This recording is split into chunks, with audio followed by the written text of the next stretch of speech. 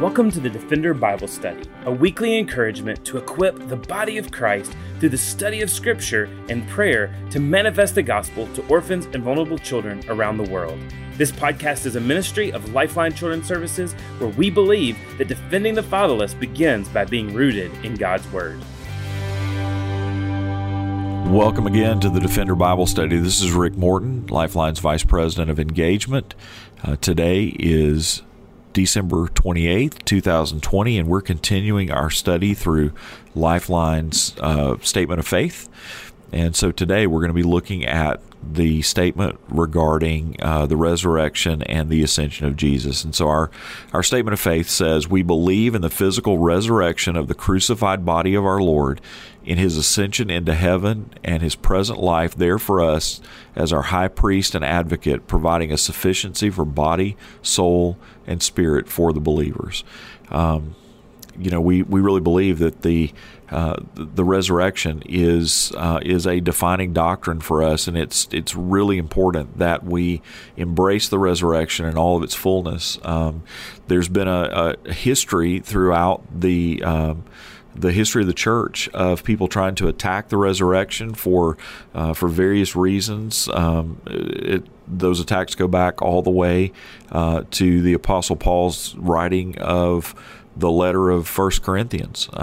There was an attack against the early church trying to disprove the resurrection, and ultimately why? Because the resurrection is so central to our faith, and if we do not believe that Jesus rose from the dead bodily, and if we do not believe that he yet remains alive, then that substantially changes who we place our faith and trust in, and what we believe that ultimately Christ has accomplished in his death and in his work. And so today we're going to kind of unpack why that's so important to us. We're going to be looking at some truths that come out of 1 Corinthians chapter 15. I'm going to read a couple of verses for you just to kind of frame this up.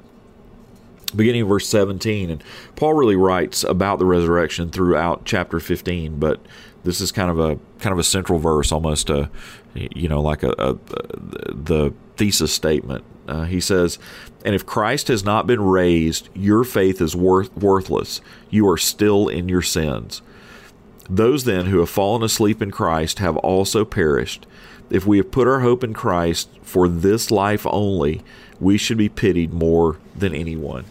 And essentially what the Apostle Paul is pressing in for us to understand is that Jesus is not just an ethical teacher. The principles of Christianity are not just a set of principles to live by in order to have a better life. That ultimately Jesus is the way to eternal life, and Jesus can't be the way to eternal life unless his death led to his resurrection, and we're going to talk about why that is. Paul in chapter 15 of 1 Corinthians presents the resurrection as the pivotal doctrine in Christianity. Rightly, he says that the bodily resurrection of Jesus demonstrates his dominion over creation and sin and death. Moreover, we believe that the ascension of Jesus going to be with the Father, ultimately, and then his presence in heaven are the evidence of the finished work of salvation by Jesus and his role as the high priest who makes a way between us and God. And so, if we believe that the resurrection is only symbolic, as some have tried to argue, ultimately, or that there was only a spiritual resurrection, ultimately we deny the true deity of Jesus and we deny the work of Jesus. And so, a couple of themes to keep in mind as we think about the significance of the resurrection, a couple of themes that we can focus on. One is that the resurrection provides us evidence of God's love, and then evidence of his intimate involvement with his creation. So we know that God loves us, that God loves his creation. We know that God is intimately involved in his creation. Why? Because because Jesus took on flesh and became fully man and walked in this earth and in our struggles, and we know that ultimately is not God being aloof or being distant, but that's God coming and God pursuing us for salvation. And so Jesus came exactly the way he did in his incarnation as a real person in a real place at a real time, because we had chosen evil and we had chosen rebellion against our Creator, and because the world is no longer good. But this is a sign that God hasn't given up on this world, that God loves his creation, and he loved his creation to the point of becoming a human being and suffering death in order to free us from our own evil. And so in this we see that in that act, Jesus is proclaiming the coming kingdom of God. And ultimately, the resurrection proved the authenticity of Jesus' claim to the throne. That Jesus is the rightful king of the world, and the reason we know that is because he conquered the one limitation that the rest of the world and the rest of creation can't conquer. It also, we know that kind of another theme that we see out of understanding the resurrection is this idea that that there's a fruit that's produced or of conquering death and hell and the grave, and so as I just said, the one unconquerable for us is the grave, and that death, hell, and the grave are inevitable for us apart from the work of God, and so. We know that that Jesus' death ultimately accomplished an atoning sacrifice, that he absorbed the poison of our sin into himself, that he atoned for what we could never possibly atone for. Because Jesus actually conquered death and actually rose again in a physical form, he points to the hope ultimately also that we will rise again if we're his. 1 Corinthians 15:20, just after the verses that I read earlier, says that he is the first fruits of the resurrection. In other words, he's the beginning of a harvest that's ultimately going to include all of the church. And so we have the hope of resurrection. We have the hope of eternal life because we can, and we know that is true because we know God has the power to resurrect because of what he did himself in the person of Jesus. We also know that harvest is going to include a new heaven and a new earth. And so the entire social order and the entire cosmos is going to be renewed, and that the resurrection of Jesus is ultimately God's deposit toward that end. It's sort of like God put the plan on layaway, right? Like there's a deposit that's been made, but ultimately God is going to pay the full price has been paid, and God is going to redeem the full the full expanse of creation at a later time. But ultimately, the transaction happened. The fullness of the transaction happened in the resurrection of Jesus, and so. We're going to look at really 10 things really quickly here that reasons that the resurrection of Jesus then are important to us. Well, number one is the resurrection of Jesus means that we're justified before God. Romans 4:25 says, he was delivered over to death for our sins and was raised to life for our justification. Justification means that in a legal sense, we've been put right with God.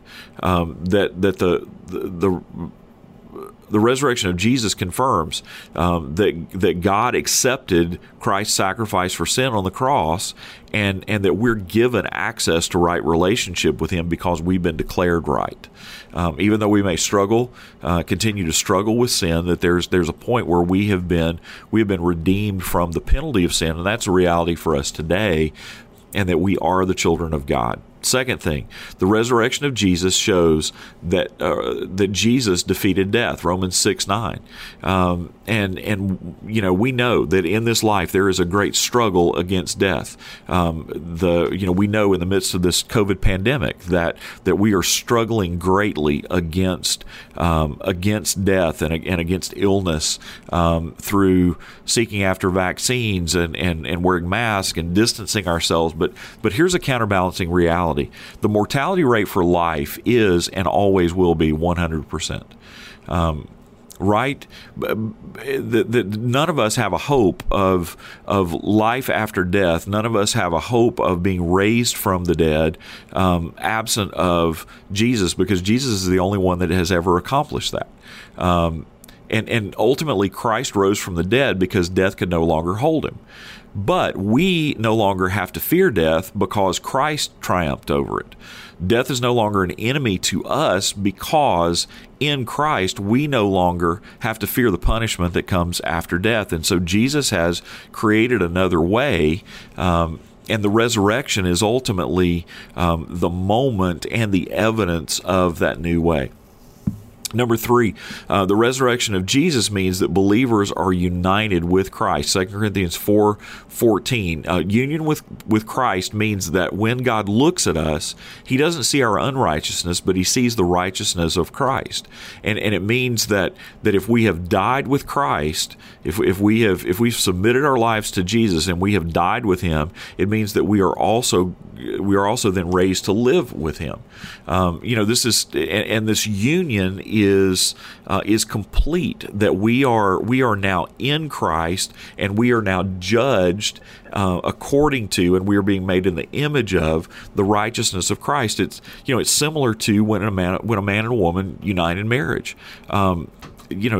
Spouses don't, or at least they shouldn't, keep like separate bank accounts. We bring our resources together. We have what we have in common. Why the possessions of one become the possessions of both, and ultimately it's a manifestation of the two becoming one. We become one even in those things that we have, and so in a much greater sense, I think this is why God is so protective of marriage, and I think this is why marriage is so under attack, and why gender and sexuality and all those things are so under attack in our society, because there's such a powerful picture of how we can be united to Christ and what it means to be united to Christ. And so Christians are able to receive the righteousness of Christ. Why? Because it becomes community property when we are in union with Christ. When we're united with Christ in salvation, then his righteousness is extended to us. The only thing we bring into the relationship is we bring our sin and our brokenness, and his sacrifice has covered that so that we can participate in his righteousness.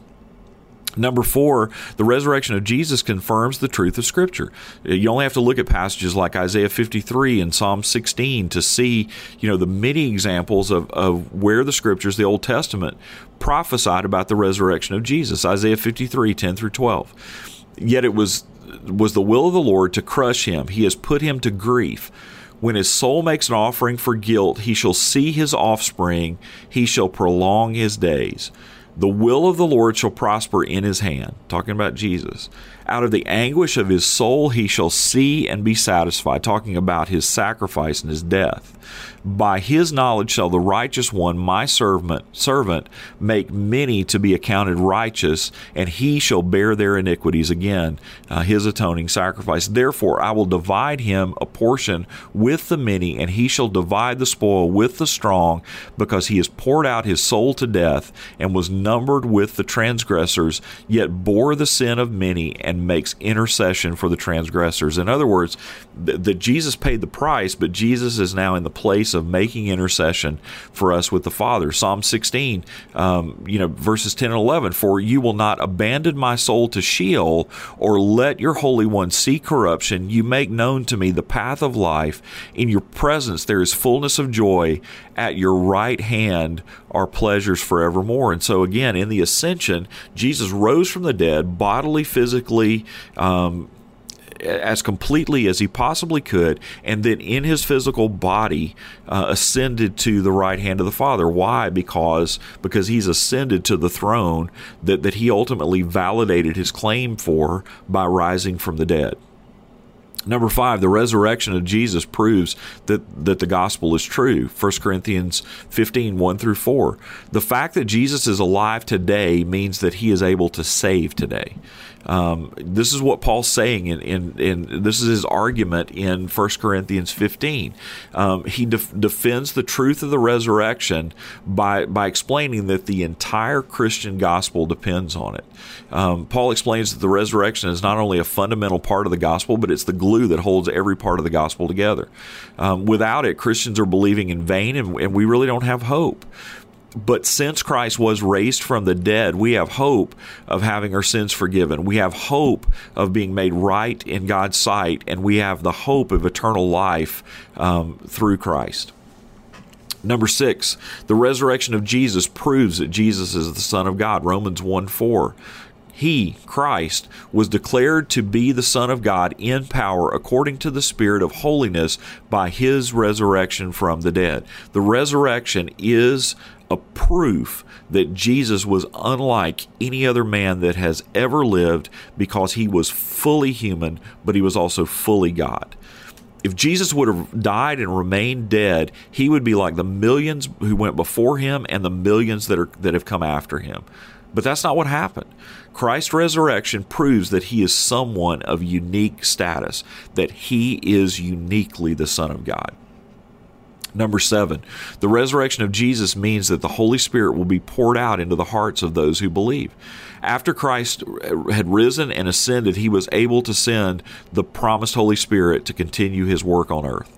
This means that Christ's earthly ministry continues today through us, through his people, in whom he dwells by the Holy Spirit. This also means that Christ will help people by the Spirit, strengthening us, convicting us, guiding us into the life that God desires for us. Acts 2:33, being therefore exalted at the right hand of God, and having received from the Father the promise of the Holy Spirit, he has poured out this that you yourselves are seeing and hearing. In other words, the outpouring of the Holy Spirit is a result of the victory that was sealed in the resurrection. Number 8, the resurrection of Jesus gives Christians a living hope. Being forgiven of our sins and justified before God gives Christians, it gives us tremendous hope.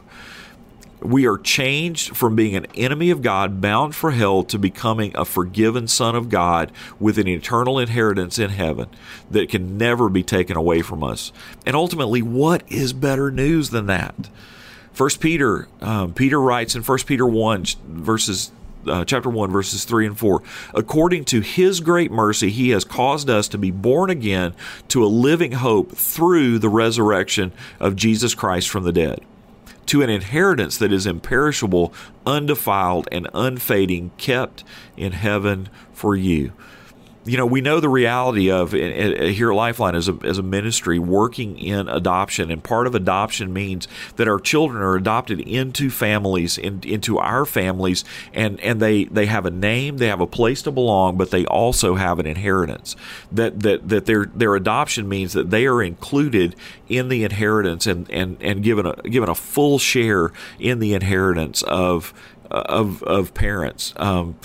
That's true of us in a much greater sense with God, that because we have been adopted into the family of God because of the work of Jesus, which was ultimately sealed in the resurrection, and the resurrection is the proof statement that we have this inheritance and it is being kept for us in heaven to be given to us on the last day. The resurrection of Jesus, number 9, means that we will be raised like him. Again, Paul in 1 Corinthians 15 describes the first fruits of the resurrection of the dead, that Christ is the first fruits of the resurrection from the dead, meaning that his resurrection is a precursor to the resurrection of all believers. In verse 21 and 22 of chapter 15, for as by a man came death, by a man has also come the resurrection of the dead. For as in Adam all die, so also in Christ shall all be made alive.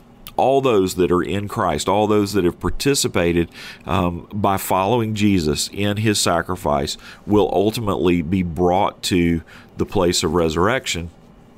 and that we will be raised to enjoy life forever with Christ. Number 10, finally, implication of the resurrection here is the resurrection of Jesus means that Christ will judge the world in righteousness. Now, this is that ultimately the resurrection means that Jesus is showing himself valid to be the one who judges the living and the dead. We know in the past, and when we look at the Old Testament, that we understand that God has overlooked the times of ignorance. He has overlooked the disobedience of those who are outside of his atoning sacrifice. But that God was setting about the process so that all people everywhere need to repent. Because ultimately, God has fixed a day on which He will judge the world in righteousness, and He will judge them based on the standard of a man He appointed, and that standard is Jesus. And He's given us assurance of this by raising Jesus from the dead. Jesus rising from the dead is evidence that the eternal judgment is going to happen. So what do we know? We know that all the world one day will be judged for the things that they have done and be held accountable before God. And that's both believer and unbeliever. Jesus said, I am the resurrection and the life, John 11:25 and 26. Whoever believes in me, though he die, yet he live, and everyone who lives and believes in me shall never die. And then Jesus asked this question. He says, do you believe this? And so one of the implications that we don't want to walk away from about the resurrection is that the resurrection of Jesus ultimately has an implication that people will be judged because Jesus is the just and right judge of the living and the dead. And so we need to be mindful of that by being men and women who give our lives to sharing the gospel of Jesus with people that don't know it. The implication of the gospel is that there will be millions and millions of men and women and boys and girls who will live forever because they have trusted Christ for salvation, because they are in Christ, and because they are now counted among the children of God because of the work that Jesus has done.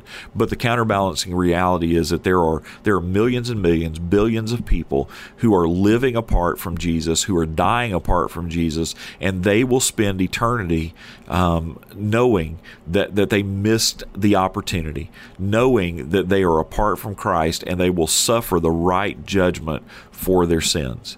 And so what do we need to do? We need to be the people who are working to tell them. We need to be the people who are stretching our lives to warn them and to tell them, and ultimately to bring the gospel to them. Why? Because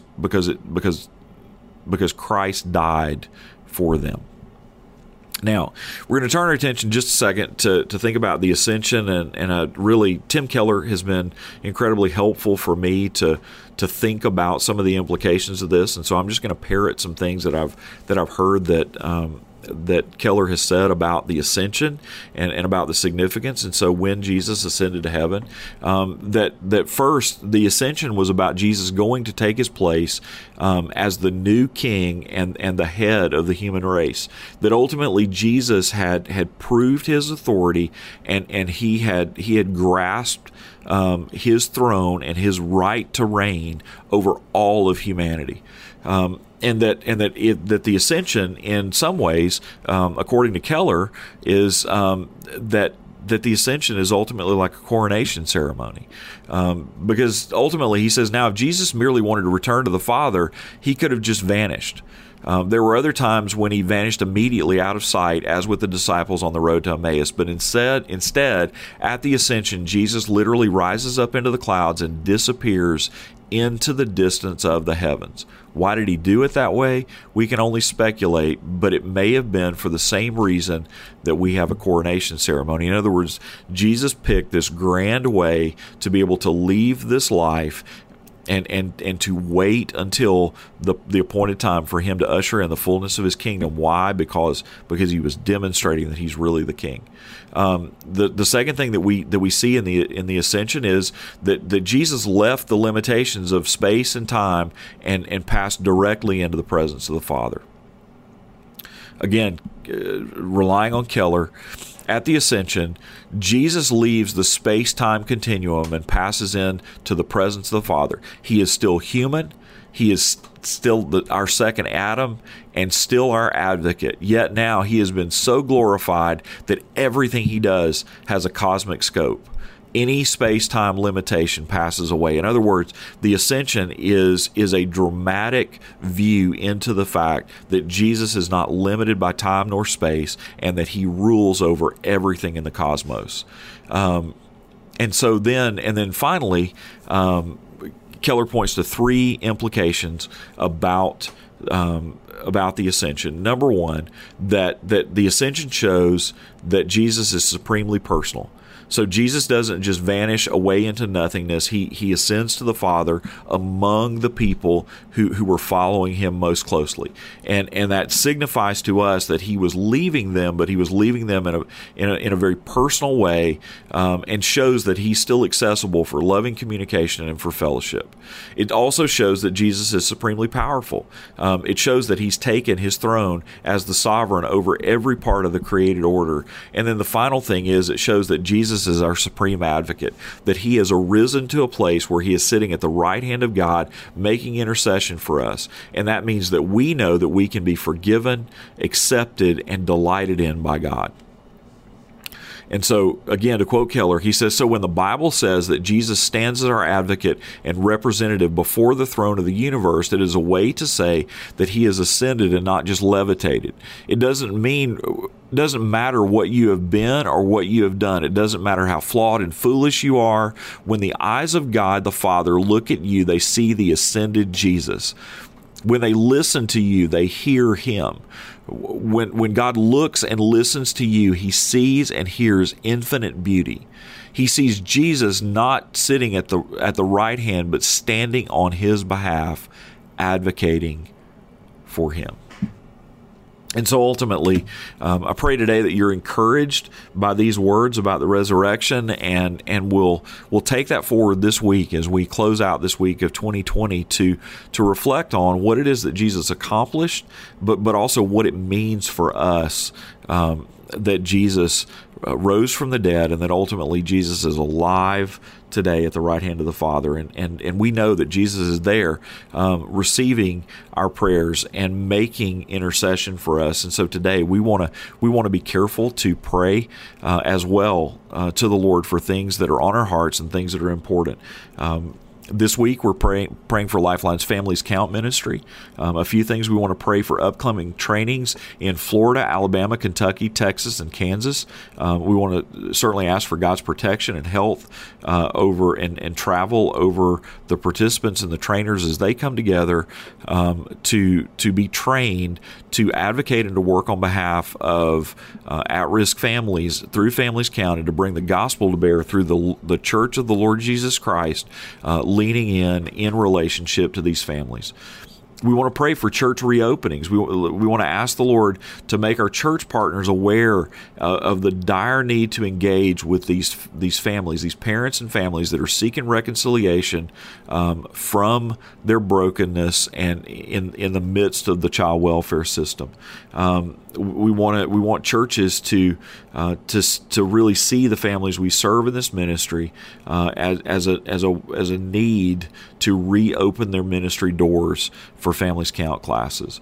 We want to pray for vulnerable children and for vulnerable parents. Let's ask the Lord to pursue them with his unfailing love and to bring lost families to Families Count classes so that they can hear the gospel and believe.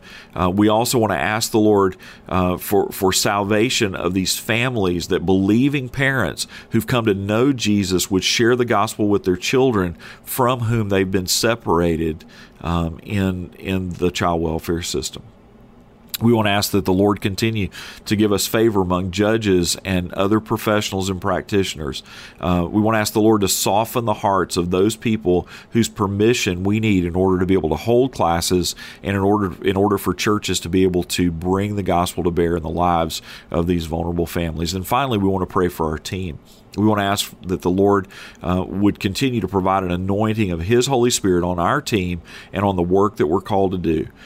We are in need of clear vision and godly wisdom in order to be able to lead with excellence and to walk out the stewardship of this thing in Families Count that God has given us to bring to bear in the body of Christ on behalf of vulnerable families who desperately need to know and follow Jesus. And so today, we want to pray for these things. Lord, we thank you that you have given us this thing of Families Count, this ministry, to be able to teach parenting classes and to bring the gospel to bear in the lives of families that are broken and God, families that are at the point of being broken, God, families that are shattered by the circumstances in their lives and the things happening around them. And so, God, we know that these families have been separated by things like addiction and indifference and neglect. But God, we also know that you have the ability to reconcile the broken. That you have the ability and the power of the gospel means that you have the ability to make over and to heal our lives and to bring wholeness where brokenness existed. But Lord, we also know that the gospel has the power to heal relationships and to heal circumstances. And so, God, we pray that you would work in the lives of these families through the church, that, God, you would use your church to be your hands and feet to these families. God, we pray that you would help Lifeline to prepare churches and to come alongside and to create the conditions that are necessary in order to minister to these families well. And God, we pray that you would open doors and create opportunities for the church to be able to put Jesus on display and to be able to tell people who are dying desperately to know of the truth of the gospel and the hope that only comes through Jesus. And so, Lord, today we thank you for Families Count. We thank you for our team and for all of those who are working to advocate on behalf of the vulnerable, but more than that, those that are working to bring the gospel of Jesus Christ to bear in the lives of families and to bring them real hope. And so, Lord, we pray that all that we do would bring honor and glory to you, and ultimately that our efforts would contribute to the building of your kingdom, which will never end. And so it is to your glory, and God, it is ultimately to the fame of your name that we pledge ourselves. And it's in Jesus' name that we pray. Amen. Thanks again for joining us on the Defender Bible Study. We will continue our study in Lifeline's doctrinal statement. We'd love to hear from you if there are things that we might answer questions or point you to ways that you can care for orphan and vulnerable children well, bringing the gospel to bear in the lives of those who are vulnerable. You can reach out to us at lifelinechild.org or on our social media accounts at Lifeline Child. And so once again, this is Rick Morton. Thank you for joining us for the Defender Bible Study, and we pray that you have a great week. Thanks again for joining us for the Defender Bible Study. If you enjoy making this podcast a part of your weekly routine, we'd love for you to take a moment to subscribe, rate, and review the Defender Bible Study to make it easier for more people to find. For more resources and information on how you and your church can partner with Lifeline, please visit us at lifelinechild.org. Follow us on Facebook, Instagram, or Twitter by searching for Lifeline Child. You can email us directly at info@lifelinechild.org. We look forward to seeing you again next week for the Defender Bible Study.